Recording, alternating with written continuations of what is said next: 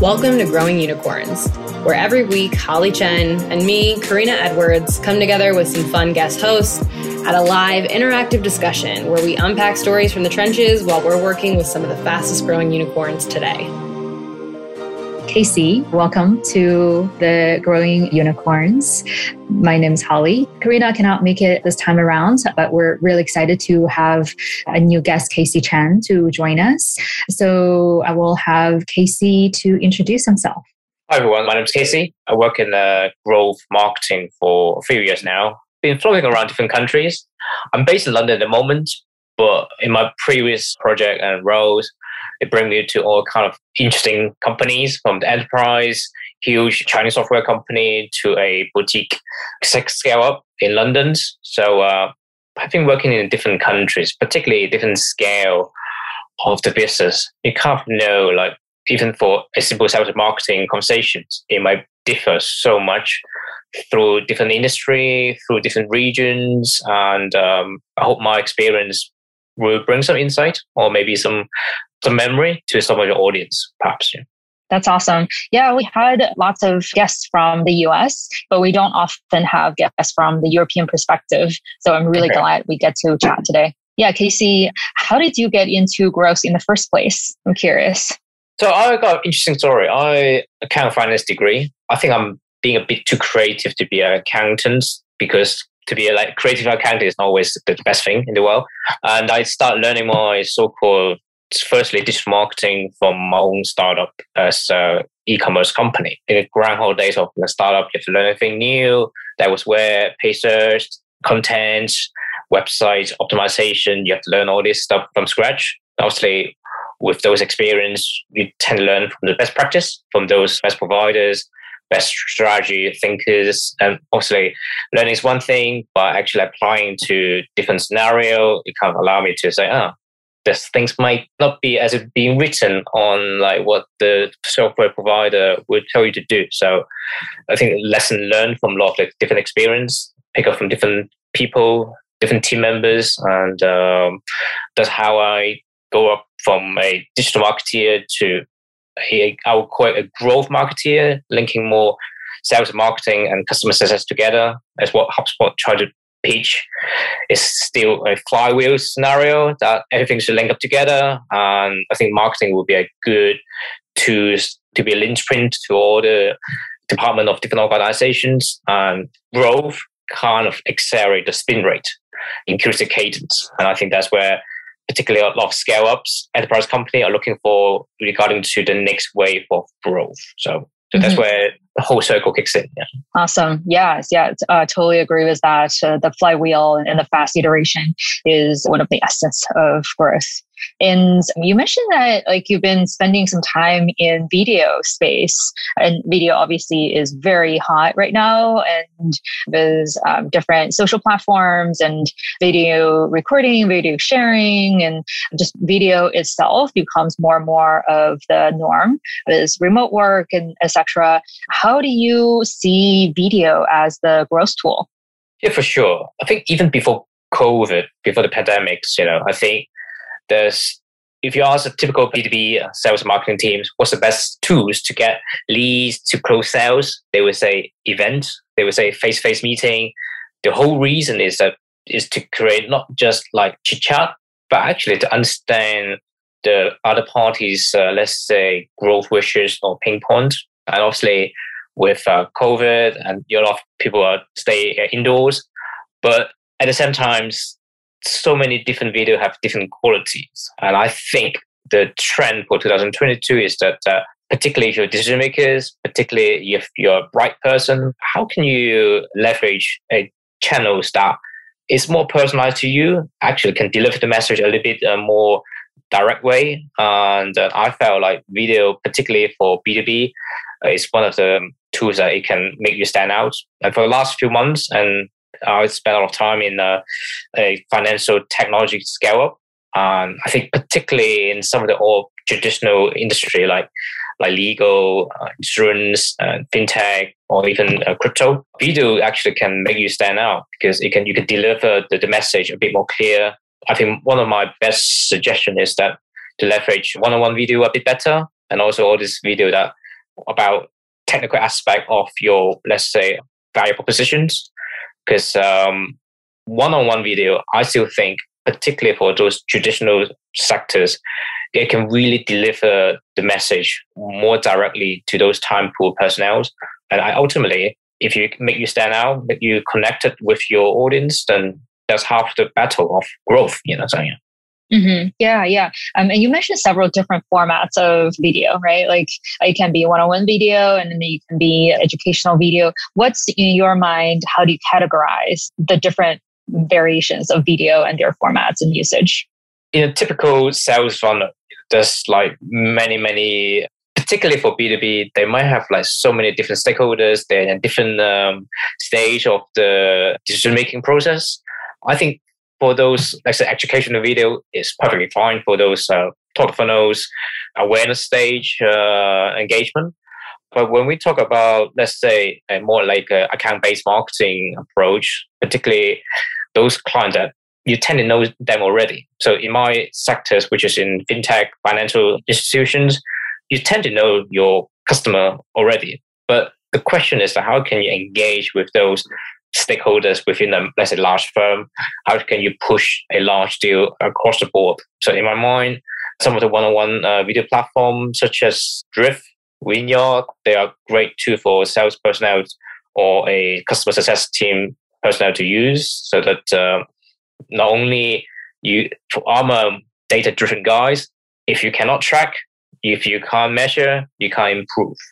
And I think some of those platforms, those two are two of the many that allow you to group all the data together into your, let's say, your CRM, so that you can see all these digital touch points, how they perform. For example, like whether people actually click the video, open the videos, to which point they drop off. And more importantly for B2B, it always can match a call to actions that get us that link to those video page. And I think particularly for time pool decision makers in those traditional sectors, it really gives them a different perspective on, for example, like what to do next. And I think at the end of the day, particularly for account-based marketing, you tend to know those people already. But in order to make those engagement more meaningful, I think if you can't meet them personally, then I think one-on-one video would be the next best tool to recreate those eureka moments. Mm-hmm. What's some of the effective ways to actually make sure the person sees the video? Do you send them an email? Do you send a link to a landing page? Is the video embedded? Do you try to send this one video to the person? Or like, what are some of the ways that you actually execute those? That's the official way, and I would say the Kasey way. So according to those platforms, I think you can always put, let's say, a very easily generated thumbnail on either the email or on the linking message. For example, like let's say I wave a hand and say, "Hello, Holly, this is a message for you," something like that. In comparison to all the other, let's say, email content that they might have like 100, if not 1,000 per day, and make you stand out, number one. So that will kind of like improve the click rate. And I think secondly, I think the art of video messaging is not to put too much at the beginning and make it clear. So for example, like if you just summarize into a simple fear of missing out value proposition statement and click, that's far more useful, far more effective for those people to actually say, this is something that might be in it for me. I have to click to find out. And I think what video allow you to do is that you can combine the visual element of text, graphic, and a bit of, let's say, your personality to make it stand out. And I think the art is that I think video messaging is, in my opinion, is the how to break down, let's say, a simple one-page email into, let's say, 2, 3, 4 steps in B2B cycles. So in order to calculate or measure growth, you want to see on which part people drop off. And I think by breaking down, let's say, a typical email into a 2, 3, 4 parts, then you can measure which part they're interested, which part they drop off. And again, with all this video platform dimension, Wielding and Drift, you can see which timestamp people drop off. You can see which timestamp that people view more than once. And I think I allow you to do A/B testing. And it's just one of the tools that I think, particularly for the sales BDR teams, it's very easy for them to learn and then adapt. So it's just from my experience that something that is really easy to adapt internally, and for external people, it just a bit refreshing to have a different perspective on the same message. So. Yeah. What kind of data have you seen in your work on open rates or click-through rate or action rate, conversion rate? What have you seen the difference between an email versus a video message? Can I say the video message still need to be delivered either via email or via LinkedIn? So the channel are still email, LinkedIn, or a chatbot. Okay, but to answer your question, because the video can sometimes be hosted on a simple landing page, so the call to action can be personalized if you have this know-how on how to do a bit more personalized approach on your landing page. So for example, like in my examples, we have different pillars for our target audience. So rather than have either a standard email that with standard CTA or a typical one-on-one sales BDR email that they have to spend hours and hours to perfect it, we can make the video message as the so-called first gauge of contact us. Okay, and by combining our CRM data, then we can, when people do click on the video, we can show different call to actions on the landing page. For example, if we know that they are still awareness stage, then the call to action on the video message will be more towards awareness. But the same message towards a different, let's say, stakeholders within the company, we can show them different call to actions. So I think to answer your question, the metric wise, I think it really, really saved BDR and sales team a lot of time, particularly on creating those so-called bespoke one-on-one email that normally generate those middle of the funnels conversions. But also at the same time, by actually showing the BDR and sales team's personality, it actually drive the click rate, drive the conversion rate substantially. And my examples with my current project is that by using Vineyard, we increase engagement rate by 3 times. So that's quite a good substantial improvement. And also fundamentally, I think it adds value on showing the personality of the people. And I think that's where I would call that increase your stickability of the brand on people's minds. How do you define engagement rate? Oh, yeah. So firstly, by click-through, then mostly with the CRM platform, we can kind of put a gauge on to what extent, let's say, this activity move, let's say, a deal opportunity further down the line. And I think I'm a bit of a CRM geek, so I think anything that we can link to the central database or the CRM, it allows us to have a better visualization on where the optimization, where the engagement and so-called bottleneck is. So from my experience, I think it's one of the tools, but we still have to utilize some other tools to map out all the engagement touch points, particularly offline as well, so that we can drive the whole growth machine along. Yeah. Right. So you would say the 3x of engagement rate. Did you mean that 3x more people clicked on yes. or responded to, or? Yeah. Clicks first, and then obviously ultimately the holy grail is to book an engagement meeting or book a demos. And there's many different stages of engagement automatizations, but by far the click-through are the biggest improvement by 3 times. So. Oh, click-through rate is 3 times. Yeah. So versus a text-based email. Compared to the previous practice that we have. Yeah. Yeah, that is a very big difference. And how about the number of people who actually went to a pipeline, or do you track the downstream metrics of the video? So the project that I'm working on at the moment, the deal size I would say quite ginormous. So I think we actually utilize this tool particularly for the ABM scenario. I would say less about demand generations, but more on particularly for those key accounts, how can we make sure that every once in a while those so-called touch points are meaningful? Because previously what we do is that maybe we just send an email they may not open because of the current email practice.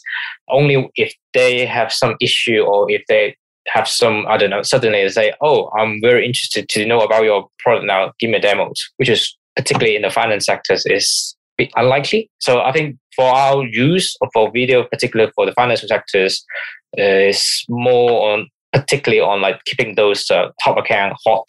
And obviously, we do use video on the lead gen as well. But in comparison, I think, in my view, I think video messaging do make a lot of so-called personal difference, particularly from a trust perspective from the people that, let's say, from our firm dealing with those big financial institutions. Yeah, super interesting. Any best practices you can share around the length of the video message or what kind of goals? Yeah.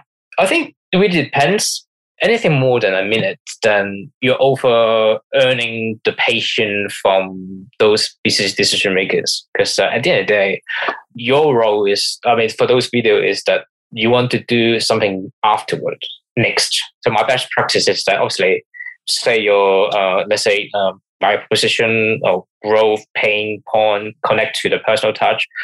But a bit of a clear call to action, I think it make a huge difference. For example, like if you have something, a research being done, events, online events that is very tailored to those clients, make that clear so that show them where to do next. And I think at the end of the day, I think particularly for those one-on-one video, even though it's one-on-one, we find out that people actually, if those clients like those messages, they tend to share to those peers as well. So make them more shareable. So for example, like show a personality, show how much actually we're talking about their company, talking about the cost of doing nothing, and make the call to action clear so that by video messaging, it drives the next actions. From my enterprise account point of view, it make a huge difference on whether the deal is like sitting in the middle, doing nothing, or actually moving along. That's amazing. Awesome, Kasey. I've learned so much about video and especially its role in growth and in sales. Thank you so much for spending time with the audience today. Yeah, for sure.